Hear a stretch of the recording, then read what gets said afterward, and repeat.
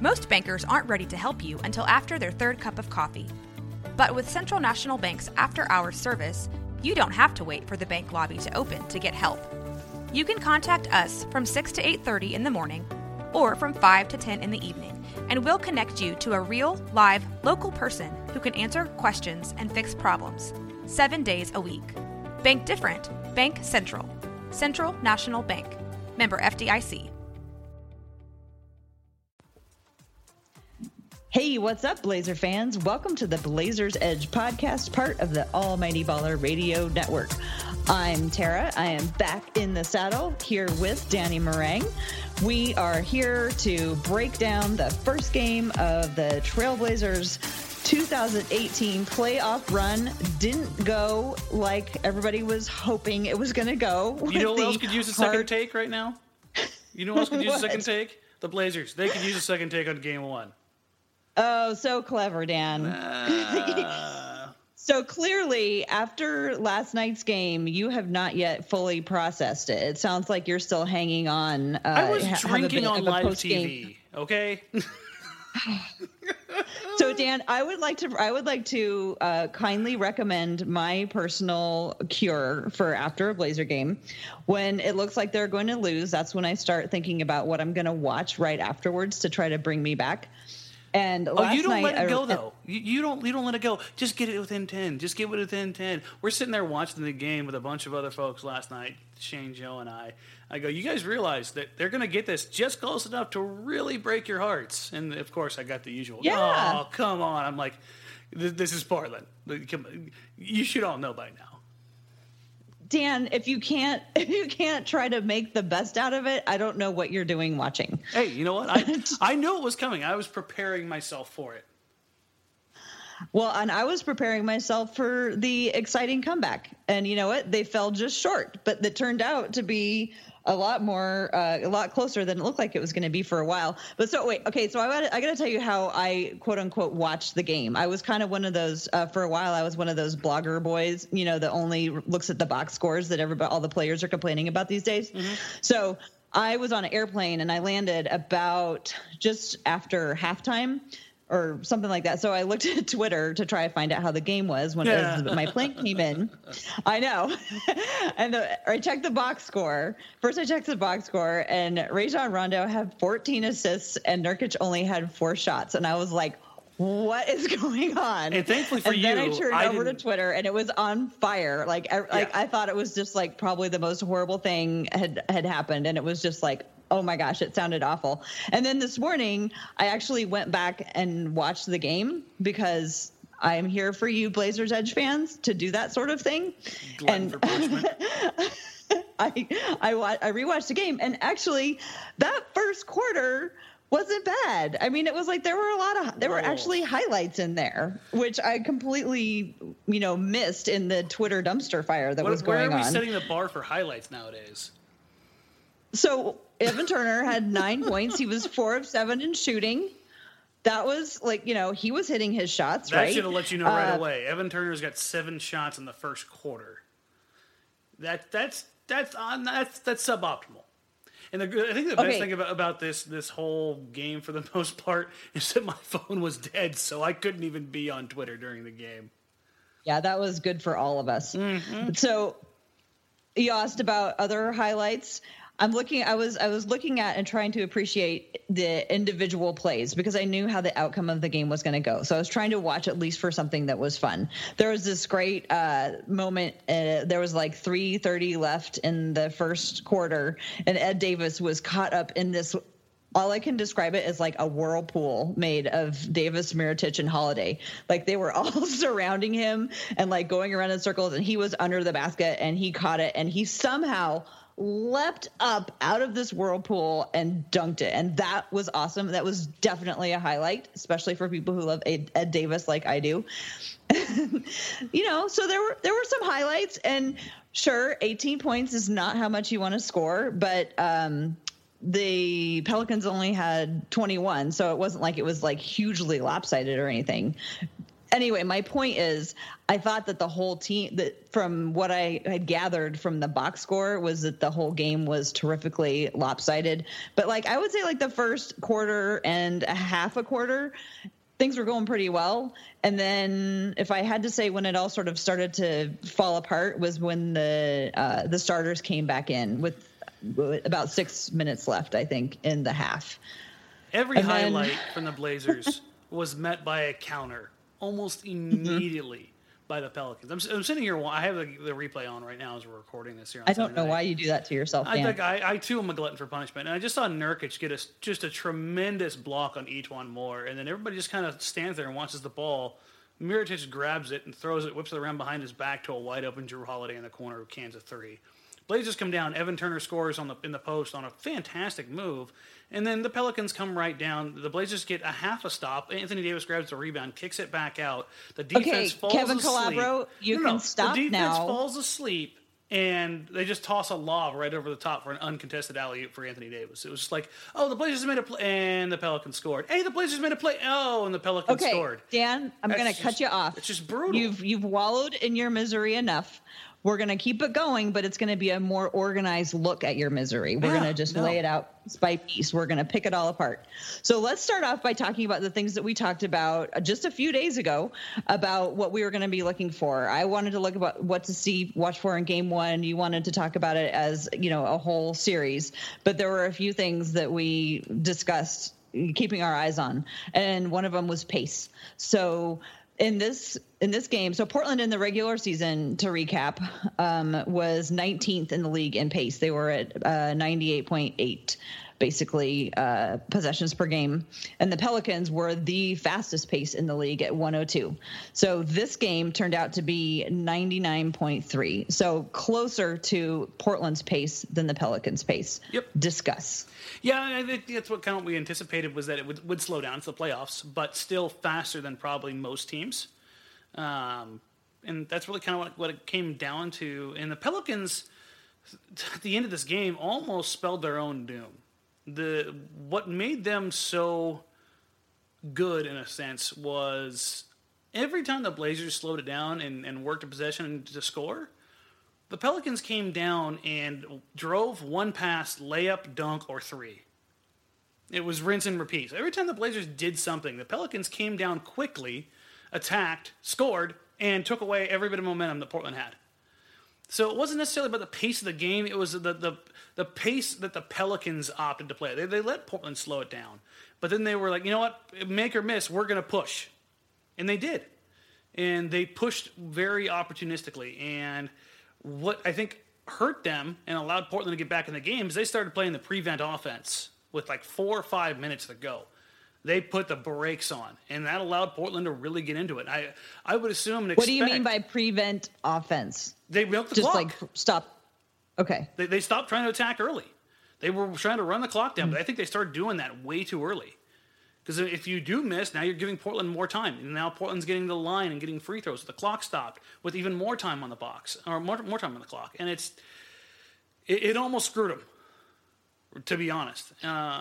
But as far as the overall pace of the game, I was okay with it. If Portland was actually hitting a shot or moving the ball more than once a possession, things could have turned out a lot better. And that's more than just Dame could have been better or CJ could have been better. The offense in general just didn't look good. It didn't look good at all. So Dame and CJ were not hitting their shots. Do you think they were not hitting their shots because they were having an off night, or were Pelicans playing them in a way that they were forcing them into bad shots that they couldn't make? Because both those guys are pretty good at making bad shots. Yeah, no, the Dame and CJ are probably two of the best bad shot takers and makers in the entire league. Yeah, we've talked about that before. Yeah, the odds will come back every now and then and bite you, but I don't necessarily think that was entirely the case. You have to give credit to Jrue Holiday. He put Damian Lillard in handcuffs. He made him work for everything. I think there was 2 different times where Jrue went under the screen. And Dame took those opportunities, but all night long, Jrue was fighting over the top and forcing Dame downhill, but forcing him downhill into Anthony Davis. So if he was spending all his time concentrating on Dame, why didn't CJ have the ball more? CJ did, but he was catching the ball, and then everybody just kind of stood around. And then you're driving into help defense. the Pelicans, this is kind of what we were talking about going into this game. They were perfectly content with letting Evan Turner get off. They were perfectly content with Al-Farouq Aminu taking shots. Anybody not named Dame or CJ was allowed to take shots. And the problem was the Blazers just could not capitalize. I mean, Connaughton came in for a stretch and looked decent. Then he cooled off. Same for Shabazz. Aminu couldn't hit anything. Collins came in really rough. I mean, you just kind of go up and down the board. The only guy who was really consistent all game long was Ed Davis. And even he had some rough stretches. Well, Yusuf Nurkic didn't get very many shots off. I said, when I landed, he'd only had 4 shots. Why was that? Was that because they couldn't get it to him? There were a couple times where this is kind of what we talked about with the pick and roll. And here's my biggest beef with the game last night. There wasn't much pick and rolling. They went away from the pick and roll a ton. There wasn't much pick and rolling. It disappeared. It was there early on. Nurkic was catching in the paint and making the right reads, drawing the defense, kicking out to the open guy, and then there was no follow-up, or the ball was being stagnant after that. The reset wasn't there. Nurkic did blow some bunnies inside. He did well enough on the offensive rebounds to kind of clean up a couple of his own messes, but other than that, he struggled inside a little bit. Finished 3 for 7. That's just not going to cut it. Portland had 4 or 5 guys. 4 guys with 7 shots, 1 with 8, and 1 with 6. Zach Collins should not have more shots than Yusuf Nurkic. That stood out to me, and I wasn't quite sure. Well, and also if you look at their playing time, let's see, Yusuf Nurkic played a little over 24 minutes. Zach Collins played 21. Ed Davis played almost 20. Yeah. So it was pretty well spread out amongst the centers. Yusuf Nurkic wasn't really in. I mean, he ended up with 3 personal fouls, but I never felt like he was particularly in foul trouble. And you know how I like Yusuf Nurkic, who's in foul trouble. So I personally thought, because this is another thing that we talked about last week, was keeping our eye on Yusuf Nurkic and how he was going to be really important to the game, and seeing what playoff Yusuf Nurkic did. I felt like he wasn't fully engaged this game, and I'm not quite sure why. And I'm hopeful, because I don't think he was if he had been fully engaged and this had been the result, I would have been more worried. But I didn't he wasn't dunking. He wasn't running with the same, leaning forward like he does when he's into the game. He just didn't seem as into it. And I don't know if he was having nerves or what. What did you see out of Yusuf Nurkic's play? Offensively, he looked unsure of himself. Defensively, I thought he was okay. People were worried about him covering Anthony Davis on the perimeter. Anthony Davis shot 4 of 11 outside the paint. That's fine. Yeah. I'm perfectly okay with that. When he did do some damage inside, Davis, that is, a lot of it was not on Nurkic. It was on Al-Farouq Aminu. It was on Collins. It was on Davis. Davis. Yeah. So it seemed like most of the time that Ed and Collins were in, Collins was on Mirotić. Yeah, and the times that Nurkic did get beat by Davis, I remember the one play where AD caught it on the move, went left-handed behind the back to the right, and just beat Nurkic to the spot. Anthony Davis is going to do that. He's going to make you look dumb on a couple possessions. You just kind of have to deal with it. And I think Nurkic realized immediately that he had to accept that. Yeah, and I think he realized immediately that he overplayed it.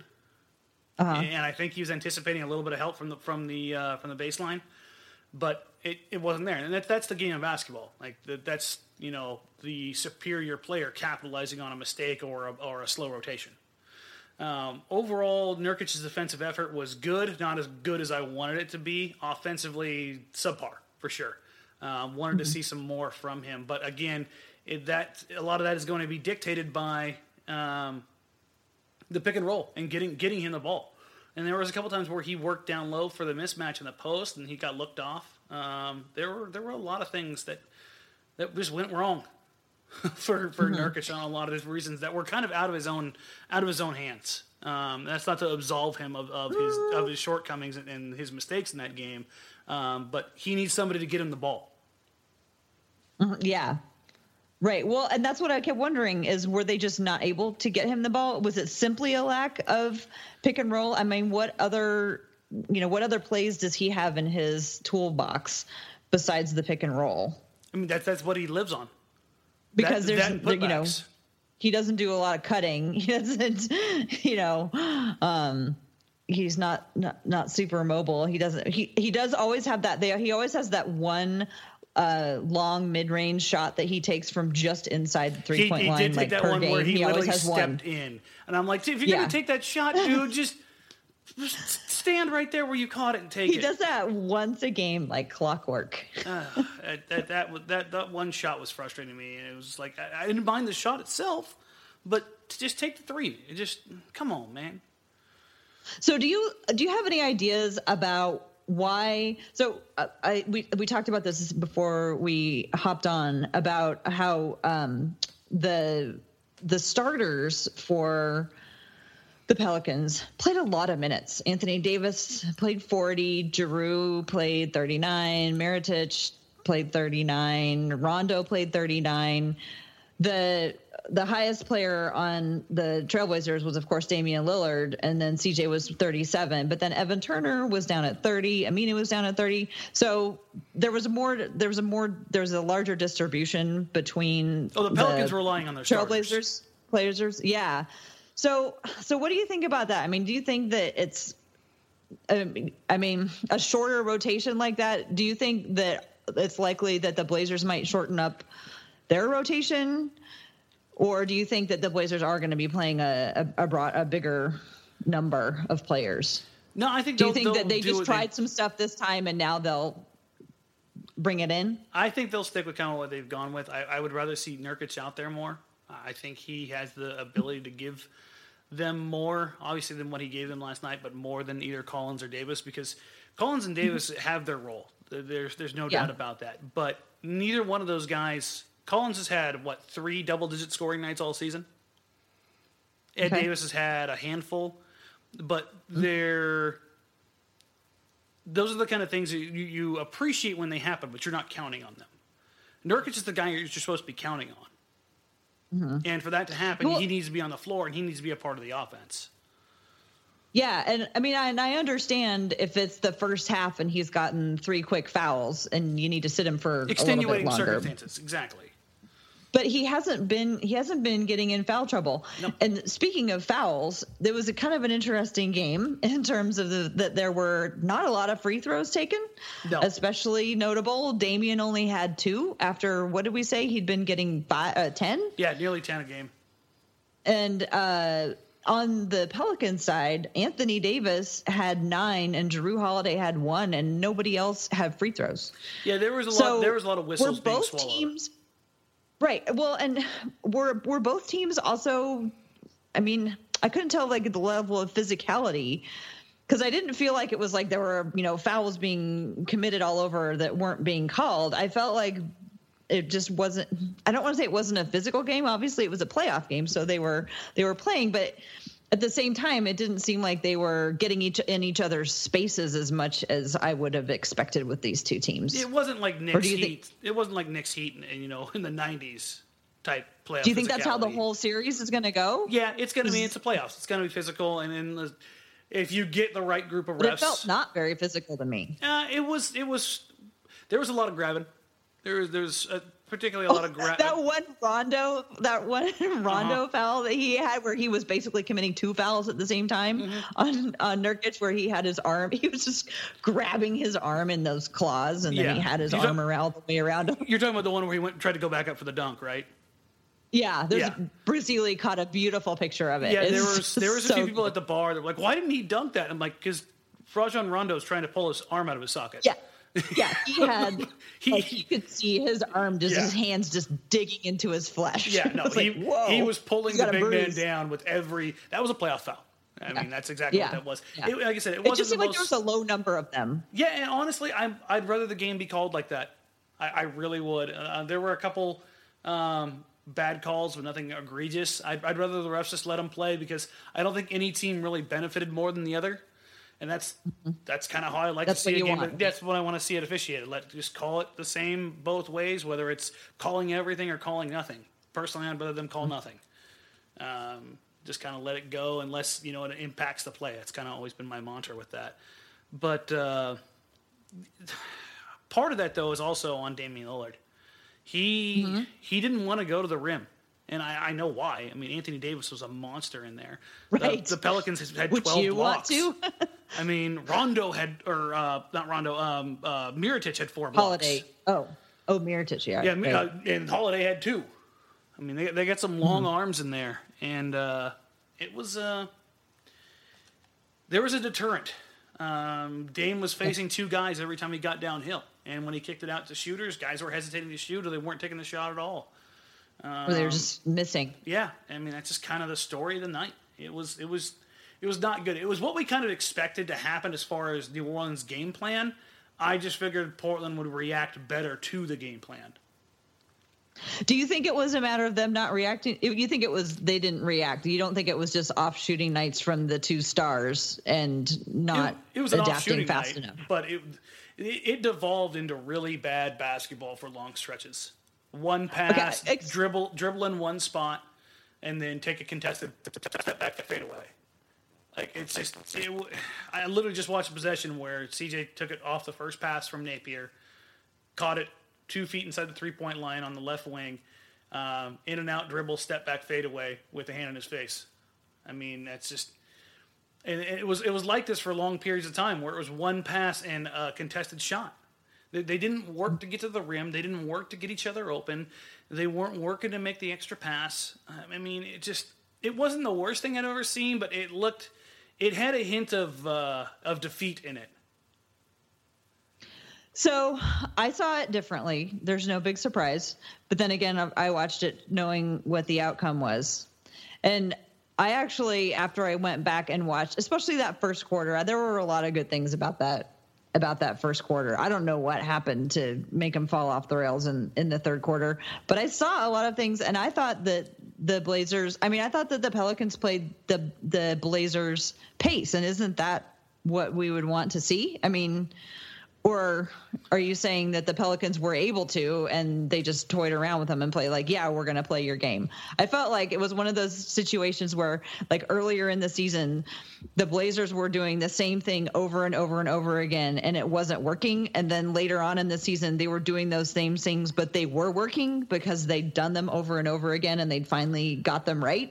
And I felt like this was one of those games where they were doing all of those same things that they've always done. And like they were, I feel like the worst thing could have been if they like completely changed the plan.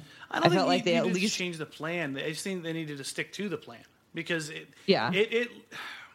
I know I've been a proponent of the ISO ball scoring because there are times when it is very valuable. Oh my God, there were 2 Aminu ISO scores that I loved so much. You talking about again? I'm finding those little moments. The 3 that he hit when he looked off Nurkic wide open underneath the rim with nobody around him for 5 feet on each side, because that play drove me nuts. Granted, he hit the 3. If you're talking about the straightaway 3, granted, he hit it, but it was the wrong play. Nurkic is literally jumping up and down in the paint with nobody around him. Anthony Davis is caught in between. Do I run out at Aminu or do I cover Nurkic? The one that I was thinking of was not a 3. Okay. There was another one where he completely lost the ball, and it was one of those wonderful, beautiful butterfly moments where it was just absolute chaos, and he lost the ball, and everybody was diving for it, and he came up with it, and he ended up getting it in. But you know me, I live for those. Yeah, it just, even in the comeback, it wasn't great basketball as far as like an execution standpoint. Right. So how do you feel that things could be different if the Blazers have Maurice Harkless back? Flexibility, for one. You put Turner back with the bench, Harkless with the starters. I don't know if Stotts will do that because Harkless has been out for a little while. And, I would expect that Harkless is probably back for Game 3, almost certainly Game 4 now. From what I've been able to kind of piece together from interviews from Harkless and releases from the team, it's kind of, I think, what they're looking at. So, God, just again, games on in the background. CJ got caught up in the air with the ball. Stop watching it, Dan. You're supposed to be paying attention to me, not the game. It was just something that happened a few times last night in really inopportune moments. Drew Holiday came up with that steal on the open court on McCollum, and I just saw one where he jumped up in the air with Anthony Davis guarding him, and almost lost the ball there too. I think there was 2 other times. He did that a few times, and that's just really weird from CJ, because it's almost kind of a panic move, and that's just so unlike him. And that's why I think that where when I said it was almost kind of a defeatist idea, it seemed like their first move didn't work, and they didn't know what to do after that. And I know they had a game plan in place. It's just, I think they expected to come out and dominate without actually dominating. And when that happened, mentally it took a little bit of a toll, because it devolved into really, really bad basketball there for long stretches. I think you're exaggerating how bad it was. But, you have more experience watching the game than I did, and there certainly wasn't beautiful basketball, but I don't think it's the worst I've ever seen.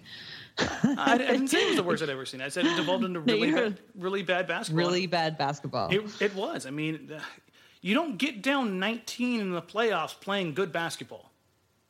Mm-hmm. I mean, that's just kind of the craziness behind it. And here's the wild thing. We talked about pace and effectiveness and scoring early and easy opportunities. Do you know the Blazers actually won fast break points? Hey, well, there you go. I never in a million years. They didn't win much. And we were talking about it earlier. I forgot to mention this. The starters, the battle of the starters, the Pelicans won points, rebounds, assists, steals, and blocks. And they shot better from the field.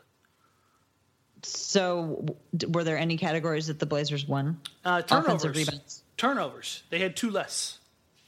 Mm-hmm. Well, all right. Yeah, it wasn't good.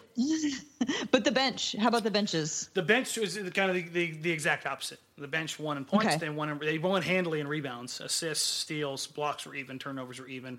They got outshot field goal percentage-wise, but that was it. I'm curious. I would love to go back and look at a large sample size set to see how teams in the playoffs who play a large rotation versus a tight rotation, like a lot of players versus very few players. I'd love to see like a historical study of if there are any patterns from that. There's things you can glean from it, especially like later into the playoffs and later in series when the legs get a little heavier. But this is something that they do. When you have a bigger bench because you play more players, over at the end of the year, if you're playing in a long series, does having those fresh legs make a difference? Yeah, and I mean, the Pelicans played last night without Okafor. Solomon Hill only played 5 minutes. Cheick Diallo played 10 minutes.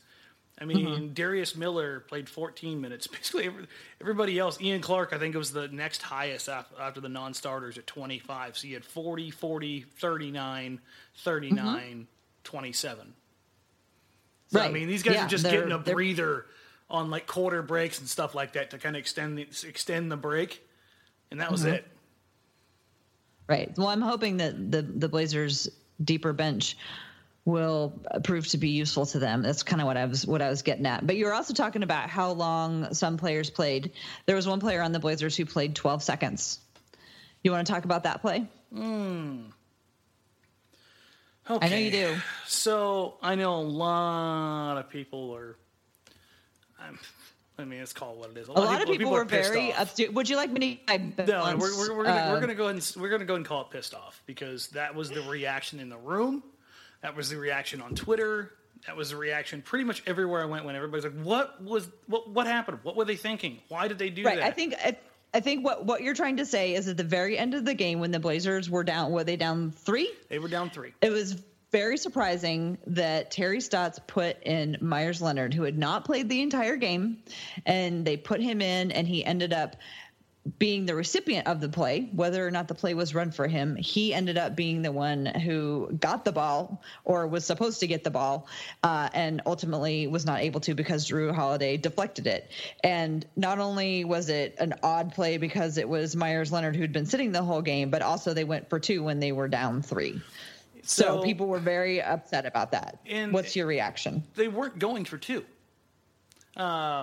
Brian Freeman and Eric Griffith put up a post about the exact situation on Blazers Edge earlier today, and it was something that a lot of us kind of hammered through in the Blazers Edge Slack channel.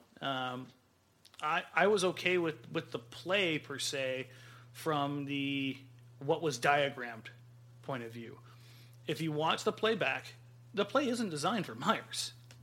Myers is coming up to set the screen for Damian Lillard and the flare. Mirotic cheats. Holiday plays in between, and Holiday makes a phenomenal read. All Myers is doing is diving down to try to pull somebody away. Hope somebody breaks coverage and give Dame one-on-one coverage. And Myers cuts in the back cut, and it's a good cut. Giroux just makes a great play. It's literally what it comes down to. Mm-hmm. Well, so they broke it down in the article saying basically that the options for sending for the center at the time were to send in Nurkic, who sets a great screen, but he can't stretch the floor, to send in Collins, who doesn't set a great screen, but is more likely to be able to stretch the floor or is more of a threat from three, or to put in Myers, who can set a great screen, can set a screen and can stretch the floor. So when you look at it like that and go, okay, he seemed like the right person to be in. Although I hope in the future, moving for other games, that Stotts will give him a few minutes before the very end of the game before he puts him in. Myers didn't do anything wrong. Jrue Holiday just made a phenomenal play. And we haven't talked enough about what Jrue Holiday did in this game. Anthony Davis scored and Rondo put up the assist, but Jrue Holiday was the best player on the court last night. He was a two-way nightmare. He was everywhere, making every big play all night long. He was an absolute monster. And that play, followed up by the block on Pat Connaughton, were just examples of how valuable he is. And yes, it shows up in the box score as a block. But everything he was doing all night long was just right place, right time, all the time. And it was just beautiful from a basketball standpoint. From covering the Blazers standpoint, man, did it suck to be on the other end of that. So how do you crush that beauty when they meet again? What's the game plan? Jrue Holiday's going to do Jrue Holiday things. He's 6'5". He's got a 7 We got to come up with a different phrase for you, because you're all Ed Davis does Ed Davis things, Jrue Holiday does Jrue Holiday things, Aminu does Aminu things. We got to come up with another catchphrase. No, you can't take away what these guys do. You're just You're trying to minimize these things, and with Jrue Holiday, you're going to take away Jrue Holiday's defense. You can't strip that away. You're going to take away Jrue Holiday's leadership ability. You can't take that away. You're going to take away his 7-foot wingspan. You can't take that away. The only thing you can hope to do is make everything more difficult for him. And I think the way you do that is, one, put him in the pick and roll and beat the hell out of him with Jusuf Nurkic. Wear him down. If he's going to play 40 minutes a night, let him take 30 screens from a 280-pound dude. Mm-hmm. That'll slow those legs down. That'll slow those legs down big time. So, but do you think that wasn't in the plan? I mean, like, why weren't they able to execute that? Because, why weren't they able to execute that? Why was it not in their plan? That's been their bread and butter all year. I don't know what happened with that. I think part of it has to do with the fact with how the Pelicans were playing it, and they were bringing Anthony Davis and Jrue Holiday, two enormously long defenders, to take away Dame's sightline and pressure him when the pick did come, and they weren't getting the results out of the pick and roll off the kickoff pass from the roll, when Nurkic is rolling down the middle to the kick out, to justify continue running that set, I guess. And Nurkic wasn't delivering when he did get inside. So I guess they tried it a few times, and it was just like, this isn't working for us tonight with these players in the way they're playing us. It's just not going to happen tonight. A perfect example, the play that just happened on the floor right now. Damian Lillard runs the pick and roll with Zach Collins. Zach Collins dives down. Davis and Jrue trap Lillard on the left-hand side. They leave Al-Farouq Aminu directly above the break. He should have shot the ball. He didn't. Collins is open, but between Aminu and Collins is Anthony Davis. All 7 foot and 7'1" wingspan, or 7'2" wingspan, whatever it is. And Aminu might as well be 16 feet. Yeah, Aminu throws a sloppy pass, and Anthony Davis gets it, steals it, generates the break, and E'Twaun Moore goes down the floor and scores. So I can understand why. going to the pick and roll and doing what they do well, if your bread and butter is being taken away because you have an all-world defensive player in not only Anthony Davis but Drew Holiday, you've got to either find other wrinkles to the pick and roll or guys that are your secondary guys, Al-Farouq Aminu, Evan Turner, Maurice Harkless when he returns, Connaughton, Napier, those guys. They've got to make the shots. They've got to make the plays out of it, and that's always been the key. That 13-game winning streak for Portland was because the secondary guys did things. There was no hesitation. There was no making the wrong read. There was no lazy passes. It was guys in a groove off of Dame and CJ doing what they do best, putting it on a plate for these guys. And that's always going to be the catch-22 with this Blazers roster. As long as they have these secondary guys that are a big fall from Dame and CJ, it's going to be a problem. I mean, here we go again. Pick and roll with Zach Collins. Dame dribbles to the left, takes a contested shot. He had either wanted to get himself going and take the shot, or he just had no faith in Zach Collins because of the play before that. I mean, Collins was wide open above the break, but before the 2 plays before that, Collins had missed a wide open 3, so Dame's trying to get himself going. So, like I said, I think for me at least, it comes back to things weren't working, so they kind of devolved into I don't like to use the word, but that's what it felt like the entire time I was watching it, is they kind of had a defeatist mindset. Like, they'd taken away what we do. Now what? And you just kind of, this whole idea of now what was just emanating throughout the game.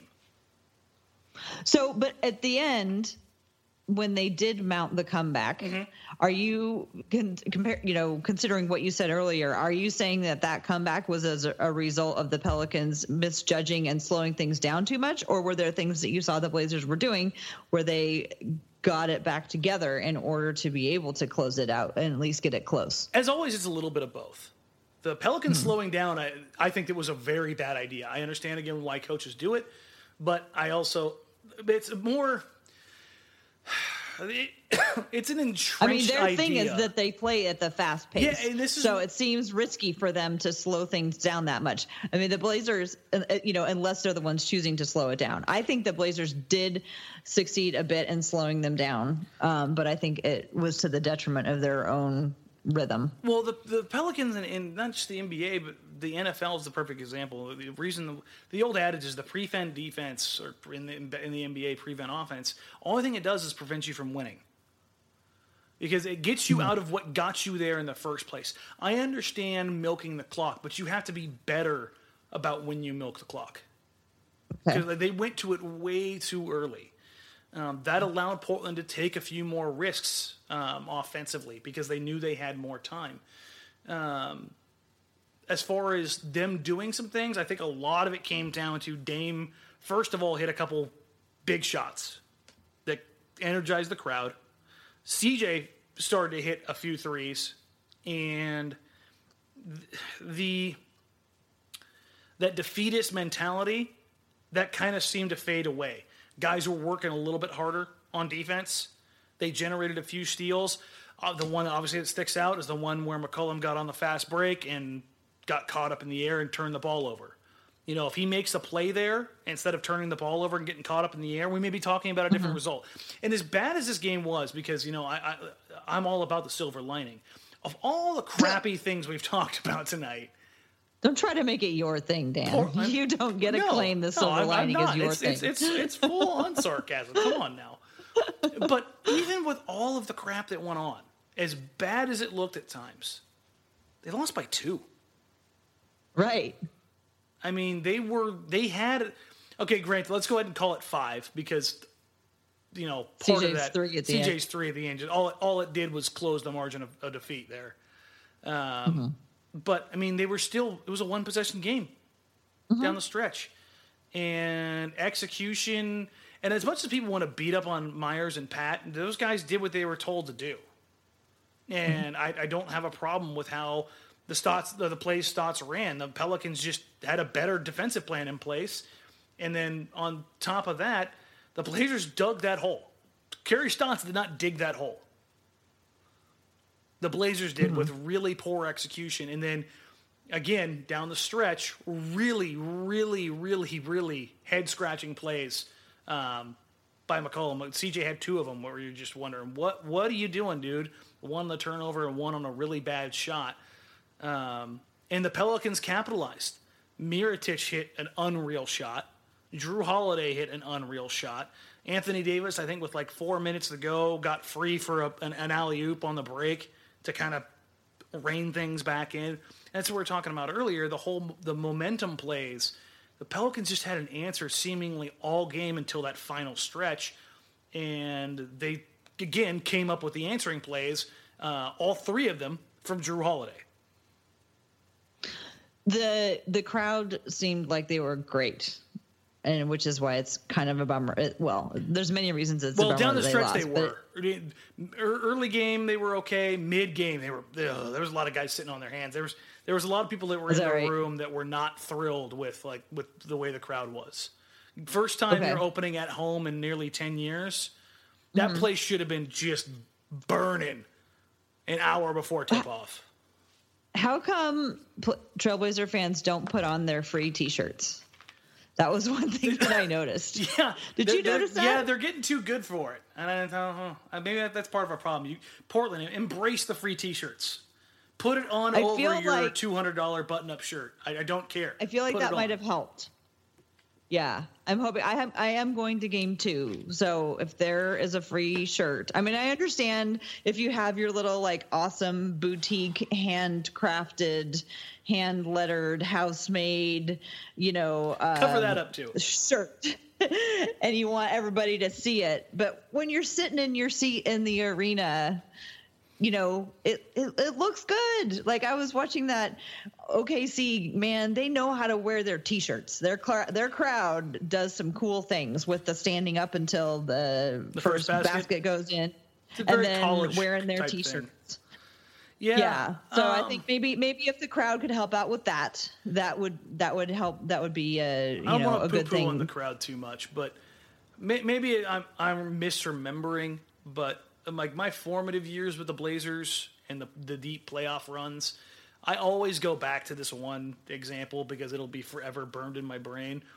When the Blazers played the Jazz and Karl Malone busted up Brian Grant's eyebrow, that place was so loud during that series that I'm there with my dad, and I had to cut my hands and scream to talk to him next to me.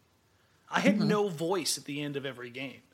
Because that place all night long was just, I mean, you had goosebumps from the sound in there all game long. It was a different level of just rowdiness. I'd really like to see that happen. Was it at the Memorial Coliseum? No, that was what, year two of the Rose Garden, I think. Was that 96, 97 or 97, 98? It was one of those 2 years. I can never remember. But maybe it was because people knew how big that matchup was, and it was Stockton and Malone, whereas Rondo and AD or Drew and AD doesn't quite have the same appeal to it. But again, I'm not poo-pooing on the fans here. I want to see a little bit more from them in that aspect. Mm-hmm. Right, because when the fans get behind the Blazers really do usually show up for them. They feed off them. That's a real thing. There's no doubt in my mind. And they're not just playing to the crowd, on the post-game interviews when they say we we feed off the fans. They do. You can see it. Mm-hmm. Yeah, they really did. And I don't remember seeing a lot of the Blazers maybe at the end when they were making the run where they interact with the crowd and they tell them to get louder and stuff. That always gets them going. Well, I want to ask you before we go about anything you want to comment about any of the other playoff series going on right now. Any big surprises that you want to talk about? I mean, I know we had the Pacers defeated the Cavs today, but especially in the West. Did you? Good for you. Good job. Yep. I still think the Cavs win the series, but if it goes to 7, I'm giving it to the Pacers to upset on the road. Or excuse me, not on the road. Are they a 3-6 match as well? Yeah. Well, there you go. But they're 3-1. Yeah. Never mind. Exactly. I didn't expect the Spurs to lose as badly, but that series is probably going the way that I anticipated it. People are saying why I didn't want to play the Thunder in the playoffs. Paul George, 8 of 10 from 3. That's the kind of guy that there's a reason why everybody's like, oh, the Thunder Blazers are 4-0 against him. Blah, blah, blah. I'm like, Paul George and Russell Westbrook can each carry a series by themselves, and they're both on the same team. But why was Melo at the post game interview? Because he's still Melo. I couldn't figure that out. I do not understand Carmelo Anthony. Okay, I do not understand him. Here's the thing: if you're a reporter, who would you rather talk to, Carmelo Anthony or Russell Westbrook? I would rather talk to Russell Westbrook and Paul George. Ooh. You really are a glutton for punishment. I have no problem with PG. I want to talk about the game. I don't want to sit there and look at Carmelo Anthony. I don't want to talk to Russell Westbrook ever. I don't know. No, thank you. But yeah, no. He could say something interesting, and you'd be there for it. No, I just don't care what he has to say more often than not. But as far as the playoffs going, obviously the old adage of it's not a series until the opponent wins on the away team's floor. Well, it's a series here in Portland. Yeah, you know what? The Blazers didn't mess around. They were like, they need to have that chip on their shoulder again, and they need to be going back to being the underdogs. I think it served them well in the past, so hopefully it'll serve them well in the future. Yeah, I still think Portland's going to come out and win Game 2. The keys to the games in the series from Game 1 still remain the same. They need to dictate. They can't give up what they do well. They can't be... So go back to the pick and roll. Go back to the pick and roll and make them pay. That's how you make them change their coverage. Make them pay what? By making the right reads, making the right plays, or go to the counter. Dame's going to have to split a double team and make them play up higher. Now, when they start playing up higher, the passing lanes and the angles get better for Dame. There's just slight little adjustments are all they need to make. That and timely shot making. It wasn't make your shots. It wasn't like every shot was contested. If one more of those threes had fallen. Yeah, it wasn't like every single shot was contested last night. The Pelicans played good defense. It wasn't the world-beating defense. Drew Holiday played phenomenal defense. AD played phenomenal defense. The rest of the guys were serviceable. So beat those guys, Force a switch. Force something to happen. Again, that's about dictating. And if you can't dictate in the playoffs, you have no business being there. Mm-hmm. Well, let's hope that they are able to do it. Again, going back to, I don't think the whole thing was a disaster. I saw a lot of good things at the beginning. And then, like you said, even with the poor performance in the most of the second half, the Blazers were able to close it out and not win by that huge of a margin. They were able to be right in it right at the end. Do you think overall the Blazers, it's hard. I know the answer, what you're going to say to this question, so I have to think about it a different way. Oh, no. Do you think over a 7-game series, the Blazers are the better team? Yeah, I do. I think they are, because I think they learn and apply. I think that I Pelicans have less room for error. Learn and apply. Everyone wants to talk about how the drop-off after Dame and CJ is drastic. Well, yeah, it is. It's not that drastic because it's Nurkic. Scoring-wise. Yeah, but for the Pelicans, it's AD, Drew, Rondo, who? Right. They're in the exact same position with less depth. Mm-hmm. So and that's why less Anthony Davis has to be options too. Yeah, because they don't have Blazers any wing help either. Multiple defensive options on the interior, not so much on the perimeter of the wing. But that's not necessarily a problem with the Pelicans because they don't really pose a perimeter threat at the 2, 3, 4 outside of Mirotic or AD if he slides down to the 4. So you've got Aminu covering the middle, or covering the centers. So you don't need him out on the wings. So you can send him into AD and I'd rather have Aminu on Mirotic. I mean, I consider Aminu a wing defender. He doesn't really. He plays on stretch fours more often than not. Okay. He's not typically. The Blazers, especially without Harkless, haven't been utilizing him on the perimeter. Mo who's actually usually the wing defender. Yeah. Come back, Mo. And that's a huge thing because of the versatility that he gives you. But yeah, I mean, overall, it was a disappointing game. Not just the loss, the way they came out.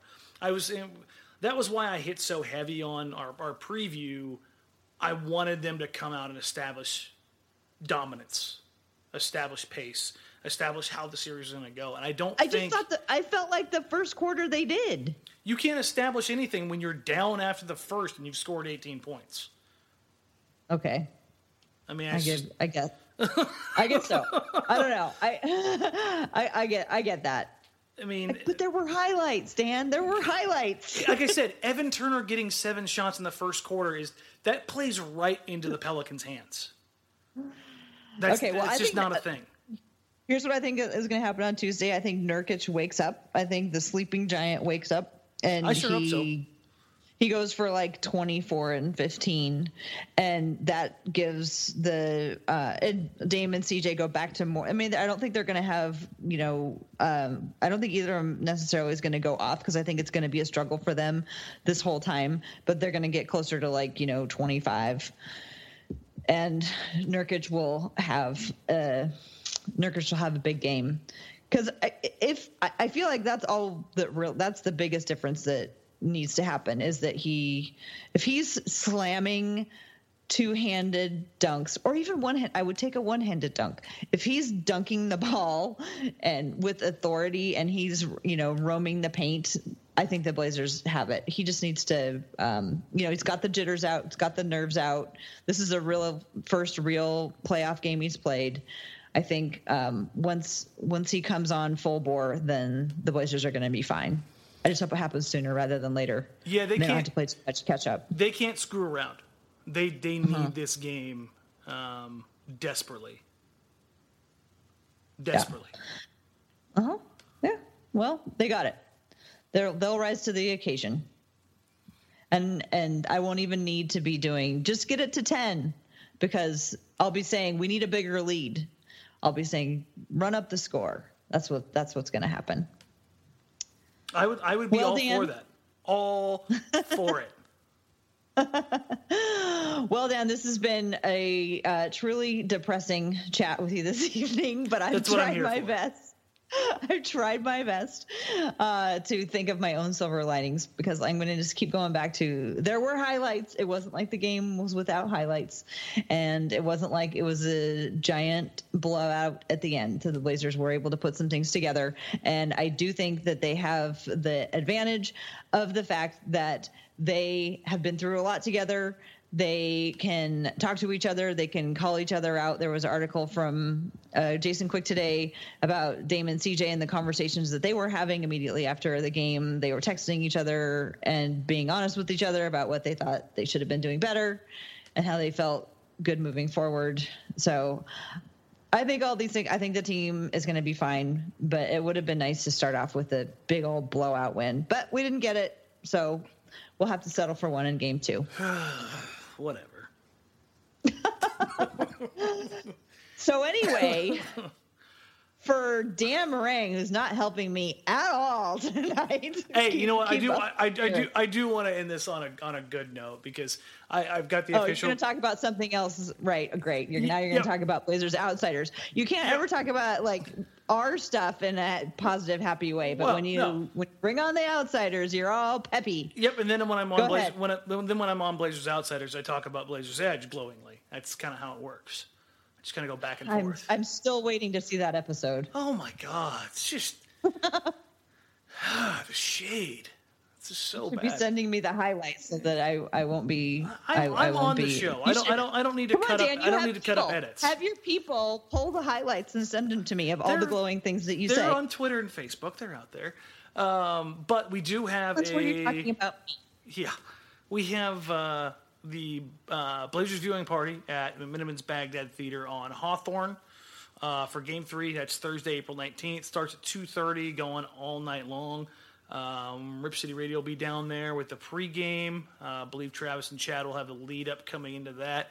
And then Blazers Outsiders will have your halftime show live there with Shane Brennan, Joe Simons, and myself. They're going to be doing all kinds of stuff out there. It should be a big old shindig and hoot and whatever this is they say down in Nashville where Tara's been. Yeah, where it was a lot more peppy. A little bit of a hootenanny. Was it a hootenanny? Oh my God. It was so much fun. But, come out there. Come watch me be miserable as the Blazers win because I can't have nice things. Or alternatively, they can come find me in a corner rolling my eyes at you, having a very positive and fun time. Whatever. Because I will be there as well. But I'm not important. You are important, Tara. We all love Tara. Everybody send Tara love on Twitter because she's not feeling love right now. That's at TCB Biggs. Send her all of the love. But hopefully we can see everybody out there. We'll be out there all night. And as we've talked about, or as I've talked about in the podcast, Blazers Outsiders will have your post-game coverage throughout the playoffs, Fallen Talking Ball. So we'll be there, win or lose, until midnight on these late nights. Oh, man. I got to tell you, doing a show after a loss Be at careful midnight, what you wish for, Dan. it's just splendid. Let me tell you. Well, I hope for your sake and for all of the Blazers fans' sake that the Blazers will deliver and take us into the second round. So for Dan, thanks everybody for listening, and we will talk to you soon.